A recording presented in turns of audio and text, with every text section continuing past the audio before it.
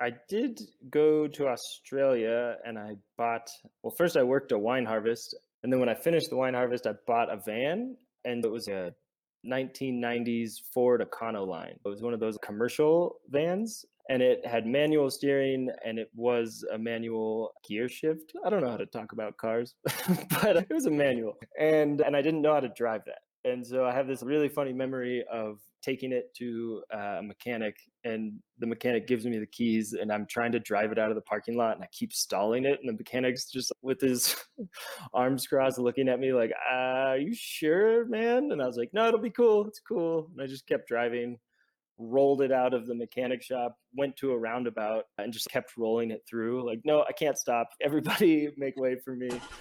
Welcome back to another episode of Drive With Us podcast, a podcast where we explore driving cultures around the world by bringing on a new guest each episode to talk about the crazy things they've experienced on the road, who they are as drivers, and how they became the driver they are today. I'm Bhavneet. And I'm Taranjeet. And I feel like I say this every week, but this was another really great interview we had. I love being able to chat with drivers from all parts of the world because I feel like we get to take this virtual road trip around the world and explore those different driving cultures. And it kind of makes me want to start taking actual road trips. Yes. But today's driver is Chris. Chris from Stockton, California has spent his adult life wandering around aimlessly, getting jobs abroad, like teaching English in South Korea for a year, selling credit card processing machines for 2 years in the Bay Area, and working for a recruiting agency for 3 years in San Francisco, Austin, and London. He left it all to backpack around the world for a year and went on some fun adventures, like participating in the rickshaw run in India and hitchhiking across Nepal. Throughout his travels across the world, he started Wanderlunch.com, a website where he posts creative short fiction stories, and he's co-authored the book Time to Be. Let's meet today's driver, Chris. Welcome, Chris, to Drive With Us podcast. Thanks so much for joining us today. Thank you so much for having me. We're super excited to talk to you about your crazy driving experiences. Before we dive into that, let's get to know a little bit about your background of driving. What are some of the places that you've driven and where are you currently? I'll start at the end. So I'm living in Mexico City right now and not driving at all. I'm just walking or taking Ubers to get to wherever I need to go. So I really miss driving. But I grew up in Stockton, California. Didn't really have any crazy driving stories growing up. And then in college, I went on a million road trips with my rugby team. We did road trips all over the country and it was super fun. And then since graduating from college, I've been doing a lot of traveling. One of my favorite things in the world has become getting a scooter wherever I go and just zipping around on a scooter. And so I did that in India, Nepal. I've done it in a lot of places. It's just really fun and a totally different experience from driving in the States. Well, that leads into my next question. What would you say is your relationship with driving? I guess you love driving and you prefer being the driver over the passenger most of the time? I do love driving. And then I'm pretty passive when it comes to that because I love road trips maybe more than I love driving. So if somebody else wants to drive, that's fine. What would you say are your craziest driving experiences? Without a doubt, the first one it was called the Rickshaw Run. So there's this company called The Adventurists, and they put on these races or rallies all over the world. And one of them that they do is the Rickshaw Run in India. So you go to India. When I did it, I think there were like 80 teams that participated. And so we went to Rajasthan up north, and then we got in our tuk-tuks or our rickshaws, and all 80 teams are just set off with like no plan or no route or no support. And the company basically says, we're going to throw a really fun party 2,500, 3,000 kilometers south. So if you get there, we'll be having a good time. That's pretty much it. And then you're just set off to drive in a little golf cart that goes like 35 kilometers an hour. That's crazy. I mean, no directions, no nothing. And it's like, have fun. Yeah, enjoy it. How many times did you get lost? Every day, all day. In the beginning, I was with two of my closest friends, and in the beginning, we were using internet or Google Maps. And then maybe a day or two in, we all agreed that it was too simple. We were there to explore and to get lost. And so we turned that off. and just used a little blue dot on Google Maps and started like zooming in and zooming out, and there'd be a co-pilot. And so they would like zoom all the way in and make an immediate route and then zoom all the way out and make like a big plan for the day. And yeah, doing that, we got lost all the time and it was great. What was your favorite part to like drive through? For me, there was some like beautiful countryside. That was really cool. When you get out into the roads where you're in some rural parts of India that are just really, really, really beautiful. But personally driving, like the roundabouts were crazy. You go into a roundabout and it was a manual. So it had the clutch on the left hand and then a gear shifter on the right hand. And none of us were particularly good at driving manuals. So we stalled a lot. And stalling in roundabouts in India with traffic just buzzing all around you is a really, really surreal experience. Yeah, I can imagine. Oh my God. Because we've been there once and I can just imagine how crazy it must have been. First, you don't know where you're going. How scary was it going into a roundabout for the first time? I enjoy situations like that. So for me, it was just like, whoa, like, here we go. This is going to be crazy. One of my friends, Reed, that was with us, he got scared. I'm going to call him out. But I think he got a little bit more nervous. And he still talks about how every day, like he was doing something while driving. And he was like, if I would have just not paid attention for 1 second, we would have been in a horrible crash. And I was like, yeah, that's why it's so fun. Your definition of fun is a little different than I feel like most people's definition. Yeah. How many were there of you in there? Just you and your friend, or was there more of you? Carly was there too. I want to shout them out for sure. But it was my friends Reed and Carly were with me. And most teams were 2 or 3 people. So there was like a bench seat in the front with one person driving and then a bench in the back. And the other 2 people would be in the back. We ended up doing about 10 hours of driving a day. So somebody would take the morning shift and then we would get hungry and stop and eat. And then somebody else would drive the afternoon and then somebody would drive the night. Did you make it we to the party? we did make it. The company that puts that on is so fun. And one of the things they really try and stress is it's not a race. So the team that finishes first gets made fun of. It's like, what are you doing? Like, get back out there, go see what's going on. And so most of the teams got there right at the end of the 2 weeks and just zoomed in with their little tuk-tuks. And then they had a final party and it was really fun. How many times did yours break down? At least 2 that I remember.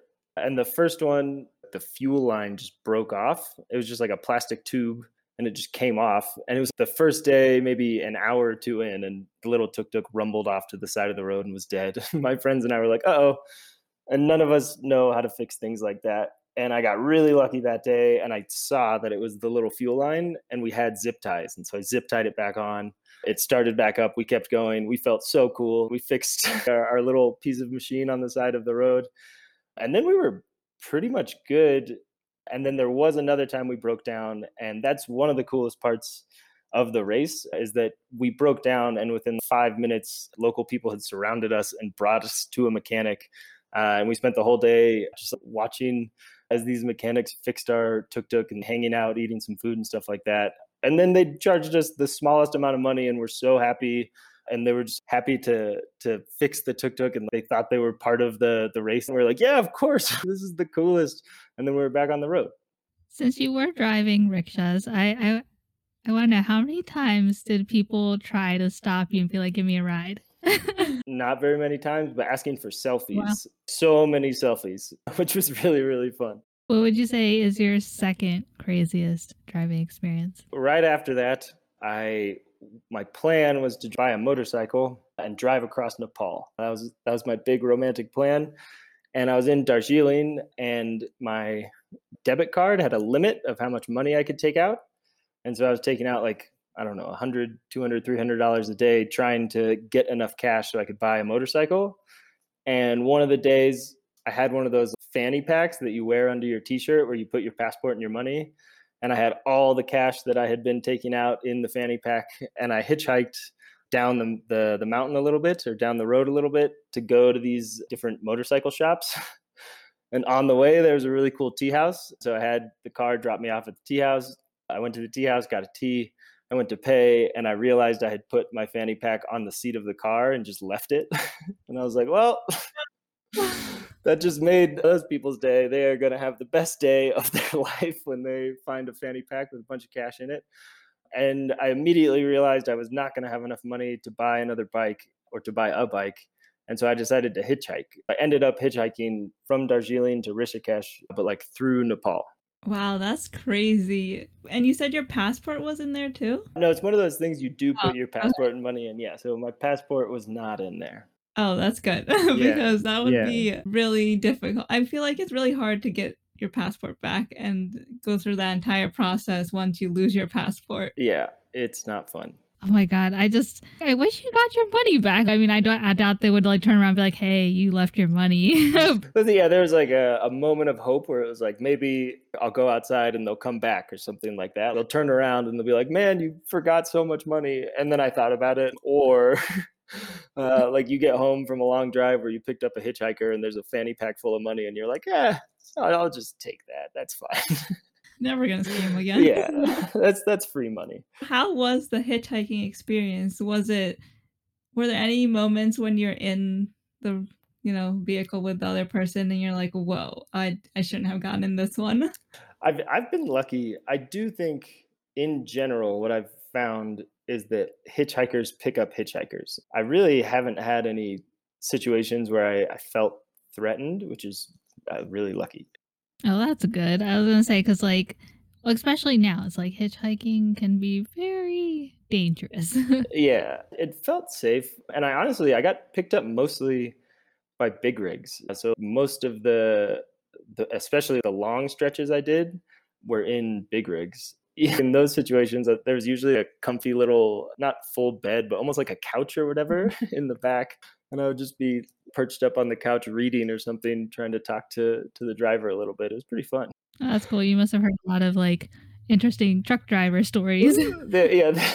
My favorite was the guy who did not speak very much English, and one of the first things he communicated to me was Trump was too much bad, and I was like, "Yeah, man, I can agree with that." That's hilarious. Yeah. What would you say is your third craziest driving experience?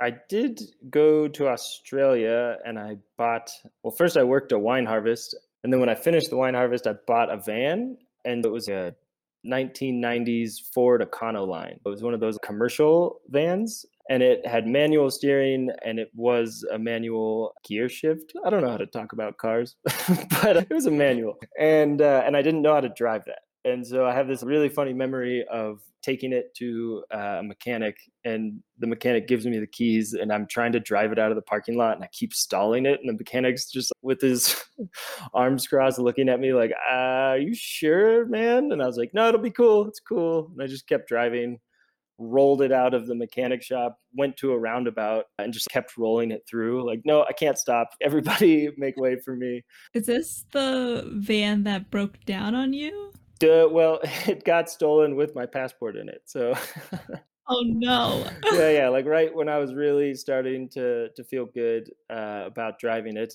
I parked it in this city called Ballarat, and I was really excited to get back to the city. I thought it was really cool. It was an hour and a half outside of Melbourne, and so I took the train. I parked the van in the train parking lot and got on the train, went to Melbourne, had the final lunch with my friends from the winery, and then the lunch included a lot of wine, so it turned into a night out. And then the last thing I knew, I was on the last train back to Ballarat.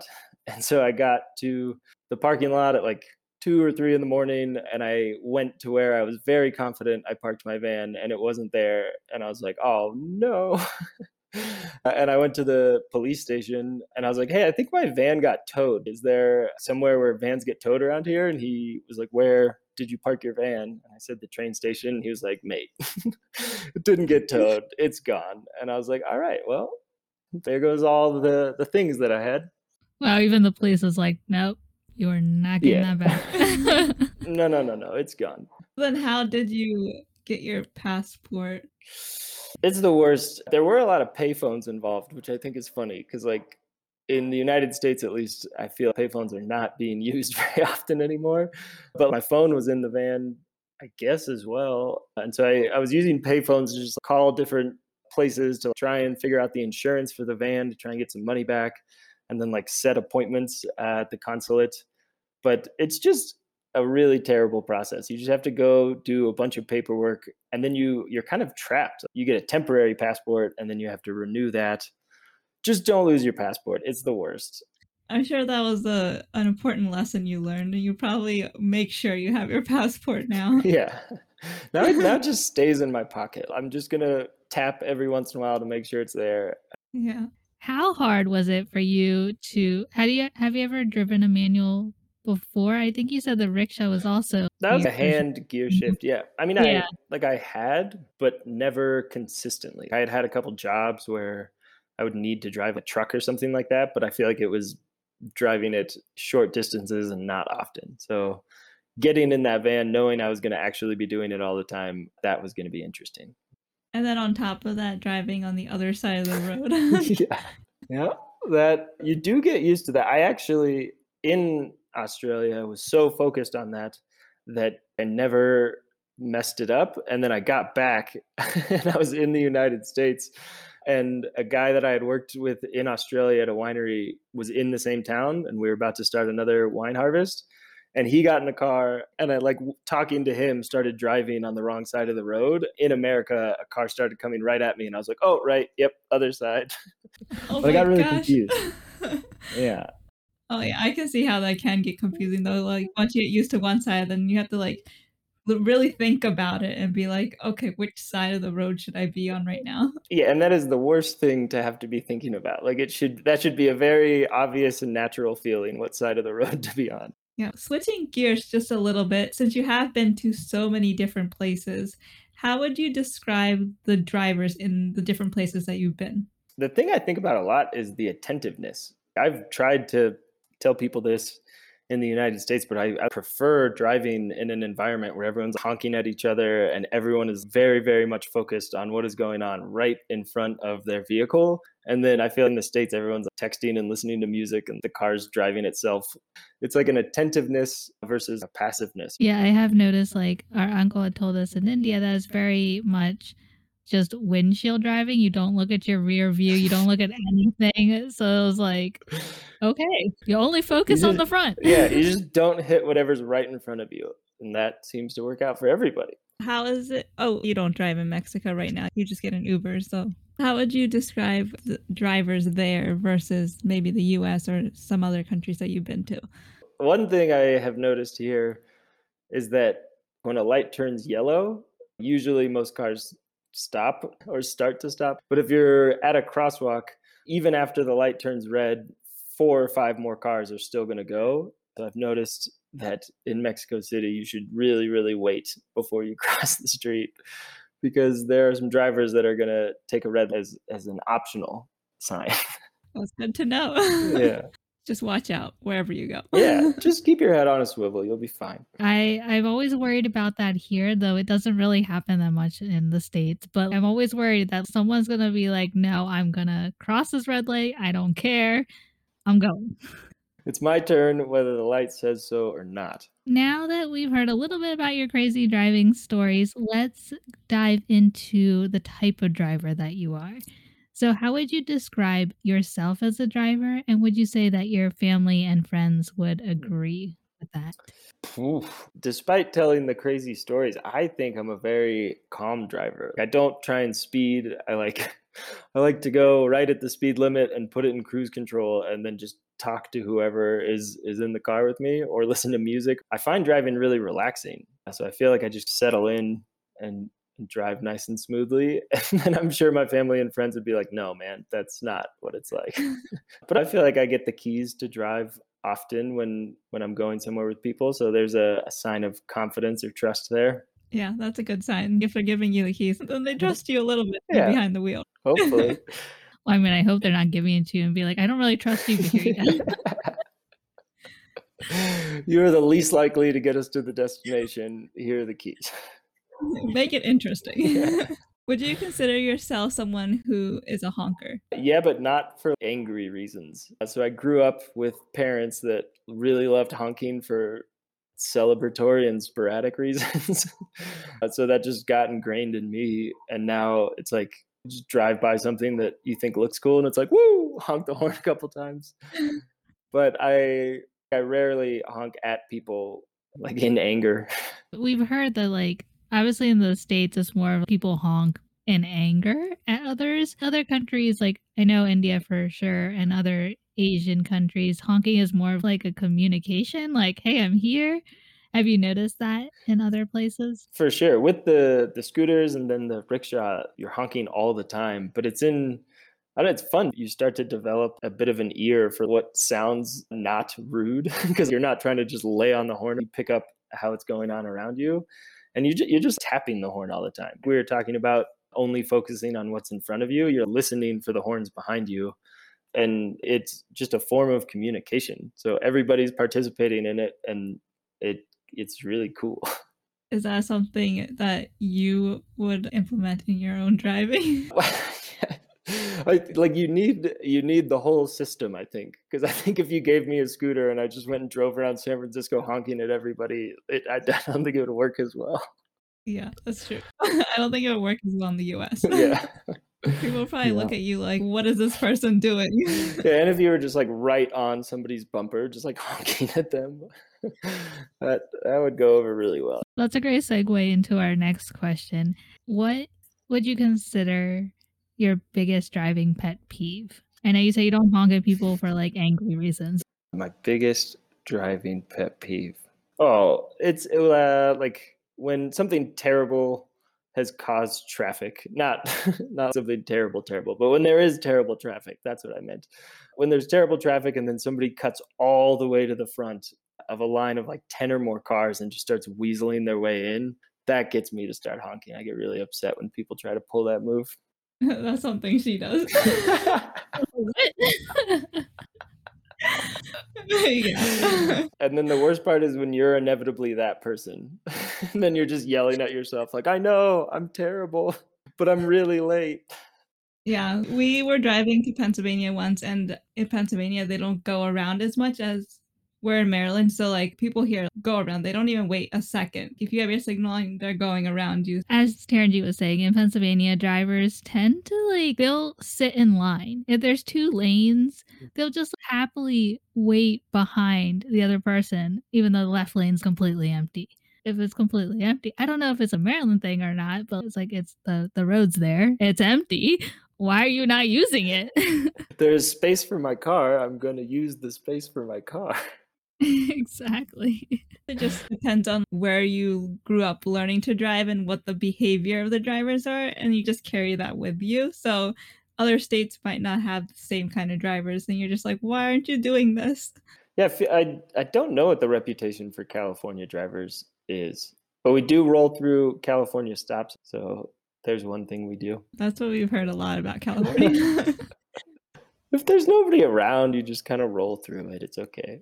Have you ever had an experience where either you had road rage or someone else had road rage towards you? I've never had road rage, but I definitely have. I've like cut people off on accident, and then they just start like zooming as close to your bumper as possible and screaming and yelling. But road rage is the strangest thing. People lose it. They do, and you being in California, I'm pretty sure with all the terrible traffic that there always is, you probably have seen it, even if it wasn't towards you, but you've probably seen it every day. For sure, yeah. If you get people all congested like that, somebody's gonna start screaming. That's gonna happen. I just feel like some people get so mad that you're just like, okay, it's okay. Like we're all on the road or for traffic or something, and like, oh, one car gets in. It's like just let it go. Yeah. Have you guys seen any crazy road rage? Oh yeah. Yeah, and I've actually had someone get super mad at me for I don't know what reason. That was the strangest part. I'm like, I don't know why you're mad at me.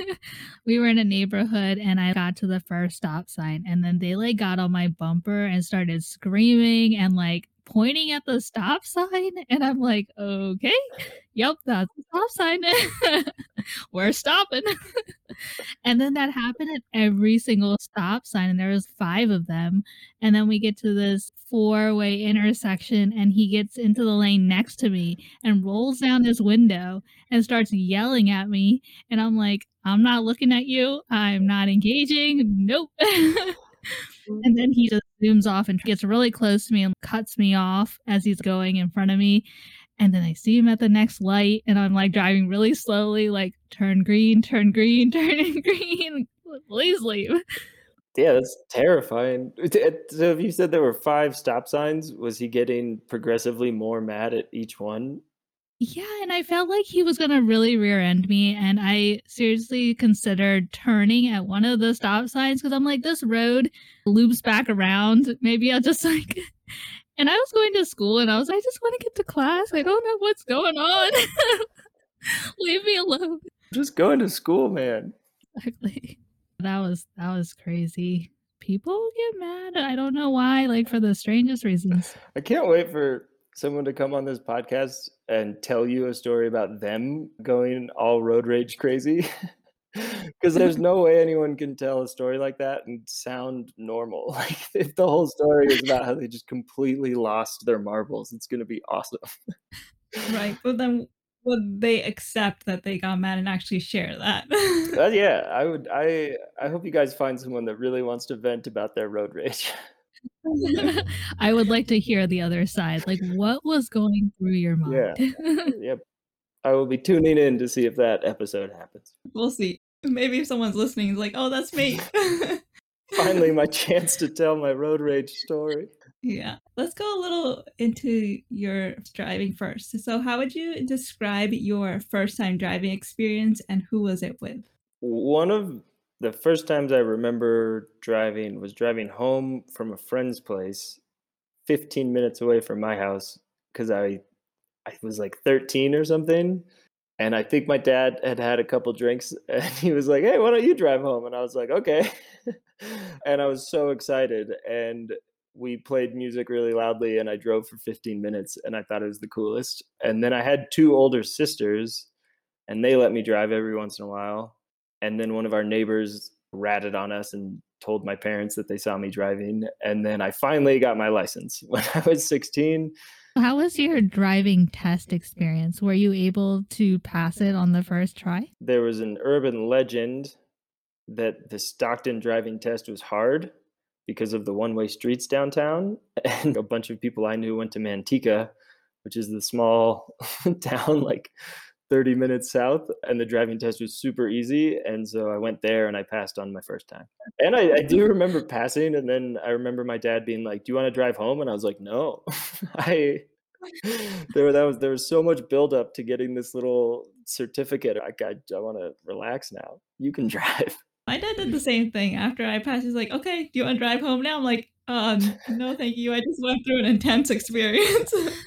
Why do I like a lot of people will like drive to the next town over, the next city over, because the test is so much easier. The place where we would go get our test is also known for being really hard, and everyone would drive to the headquarters Yeah. in Maryland. Their test is super easy, I guess, because they're super busy. I don't know. But like everyone would go there and be like, yeah, I got my license. Yeah. And then, of course, the people in Manteca went to Stockton because the one in Stockton was easier. Like, I feel like people just are, maybe they don't want to fail the license test in their own city, because then if they fail somewhere else, it's like, oh, it was that other place. It's because I did not know that area. You know, Yeah. it wasn't me. Definitely wasn't me or my driving skills. It was that other place. It's their fault. Did you have to parallel park on your test? I feel like no, because that seems like it would have been really hard. But I don't remember. The only thing I remember about my driving test is the guy asked me to take a right turn, and I think there's a specific, you're supposed to turn your blinker on within a specific distance. I remember being like 3 football fields away from where I was supposed to turn, and I just turned the blinker on. It was probably going like 25 miles an hour, and we both just sat there in the quiet car while my blinker was blinking. And that, I remember he marked me down for that. But that's the only thing I remember. I don't remember parallel parking. I just remember that awkward silence with the blinker. Wow, so it's just like, turn right down there. Oh, turn right. Okay, let me remind Yeah. myself. That's crazy. So now that we've heard a little bit about your past driving experience, your current driving experience, let's talk a little bit about the future of driving. With the possibility of self-driving cars becoming a thing sometime in the future, what are your thoughts on this, and would you get in one? I would totally get in one. That sounds cool. I don't want one. I love driving. It is really interesting. It's gonna happen, but there's a driver in me that wants to go on road trips forever. So unfortunately, I think I might push back against the driverless cars for a while. I agree. I enjoy just that being able to drive. Mhm. That like I don't know if I would be willing to give that up. Yeah, but they're gonna trick us when the inside doesn't look like cars we're used to anymore, and it's just like a super comfy little room, and you're playing cards and watching Netflix and stuff. Like the day that happens, I'll probably give up on driving. Or just have like a built-in override feature of like, okay, I feel like driving today. Yeah, I'll take the wheel. yeah, there you go.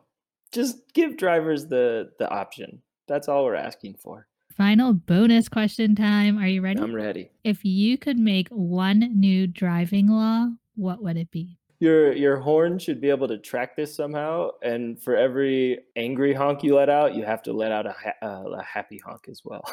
That's awesome. Yeah. So if you let out your anger, yeah, it's coming back. I wonder how they would detect that. Would it be like a pulse thing? You know, like those mood rings just have like a mood horn. Chris, when you hit your horn, your heart rate was off the charts. I think that was an angry one. Let's try that again at a normal pace. That would be hilarious if that actually happened. Do you have any final pieces of advice for new drivers or any driving tips that you would like to give other drivers? I would love to give a job tip that's related to driving.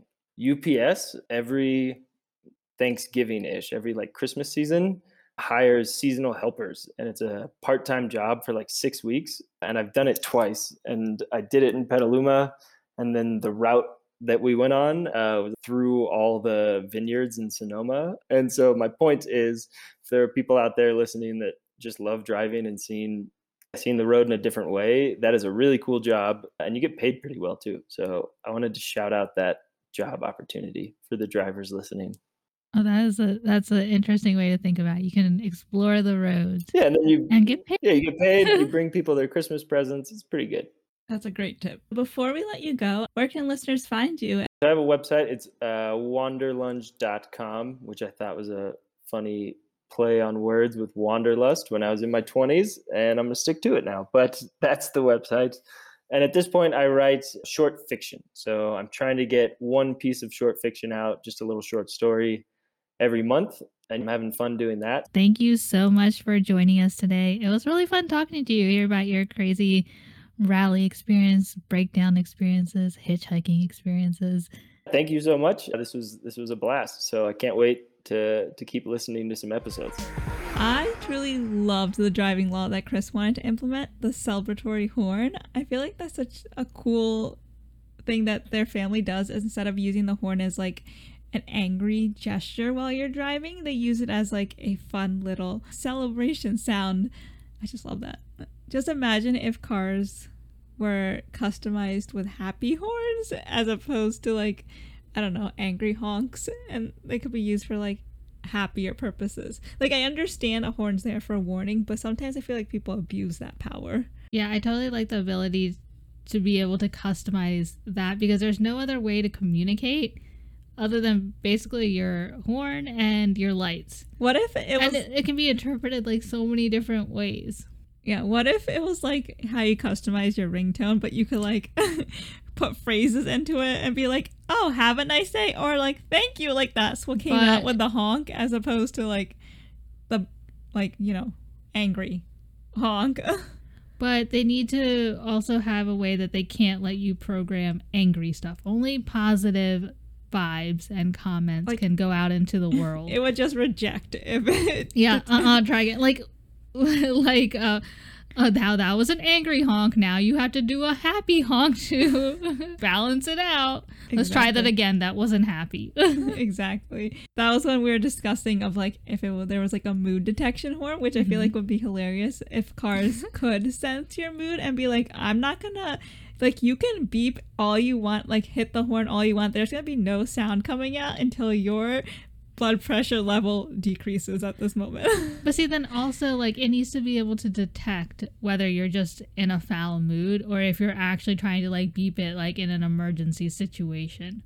Because, like, your blood pressure could go up and you're, like, an emergency adrenaline and you're like, ah! So yeah. The car needs to be able to be really good at understanding you.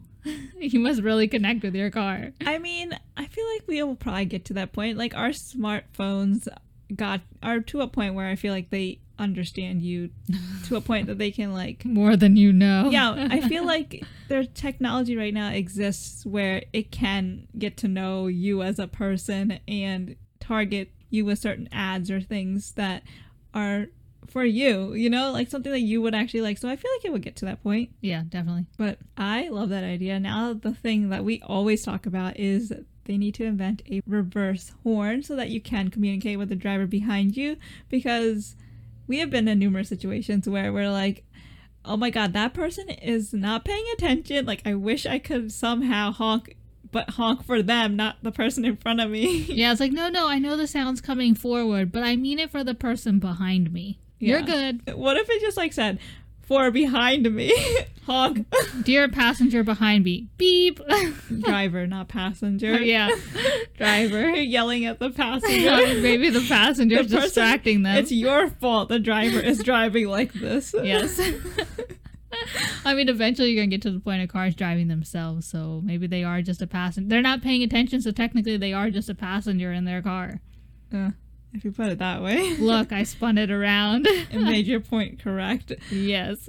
But I'm curious to hear your thoughts as listeners. Do you think that there should be a celebratory or like a mood horn? Comment down below or DM us on Instagram at Driveless Podcast. We're curious to hear your thoughts. And that was Chris. So we hope you enjoyed hearing his driving stories. And be sure to stay tuned until the end of this episode to hear a sneak peek of next week's episode with driver Shannon Martin, who shares with us about the time her car kept overheating in Sri Lanka and getting rear-ended by a new driver. Thank you for tuning in this week, and if you enjoyed this podcast, you can help support the show by sharing it with your friends, subscribing, or leaving us a review.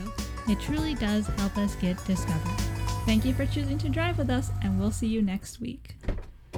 We went to the Great Wall in Beijing, and they have these toboggans you can go down, and you have sort of a brake and a thing that you push that makes you go faster or slower, but otherwise you're not really steering. It kind of goes around. But my husband said, I'm going to get in the one in front of you. I'm going to go first and you'll go second. And he was really smart because I kept pulling the brake. So I was so slow. So they kind of yelled at him for speeding. So this is typical of our driving personalities. They were like, hey, slow down. And they were telling me to hurry up because I was going so slow because I was like, brake. And he finished before me, so he was there and he had his, phone. He took a picture, and I need to delete it somehow because it's me and a lineup of people behind where you're spaced out at the beginning, but they had gotten jammed up behind me, so I was causing a traffic jam.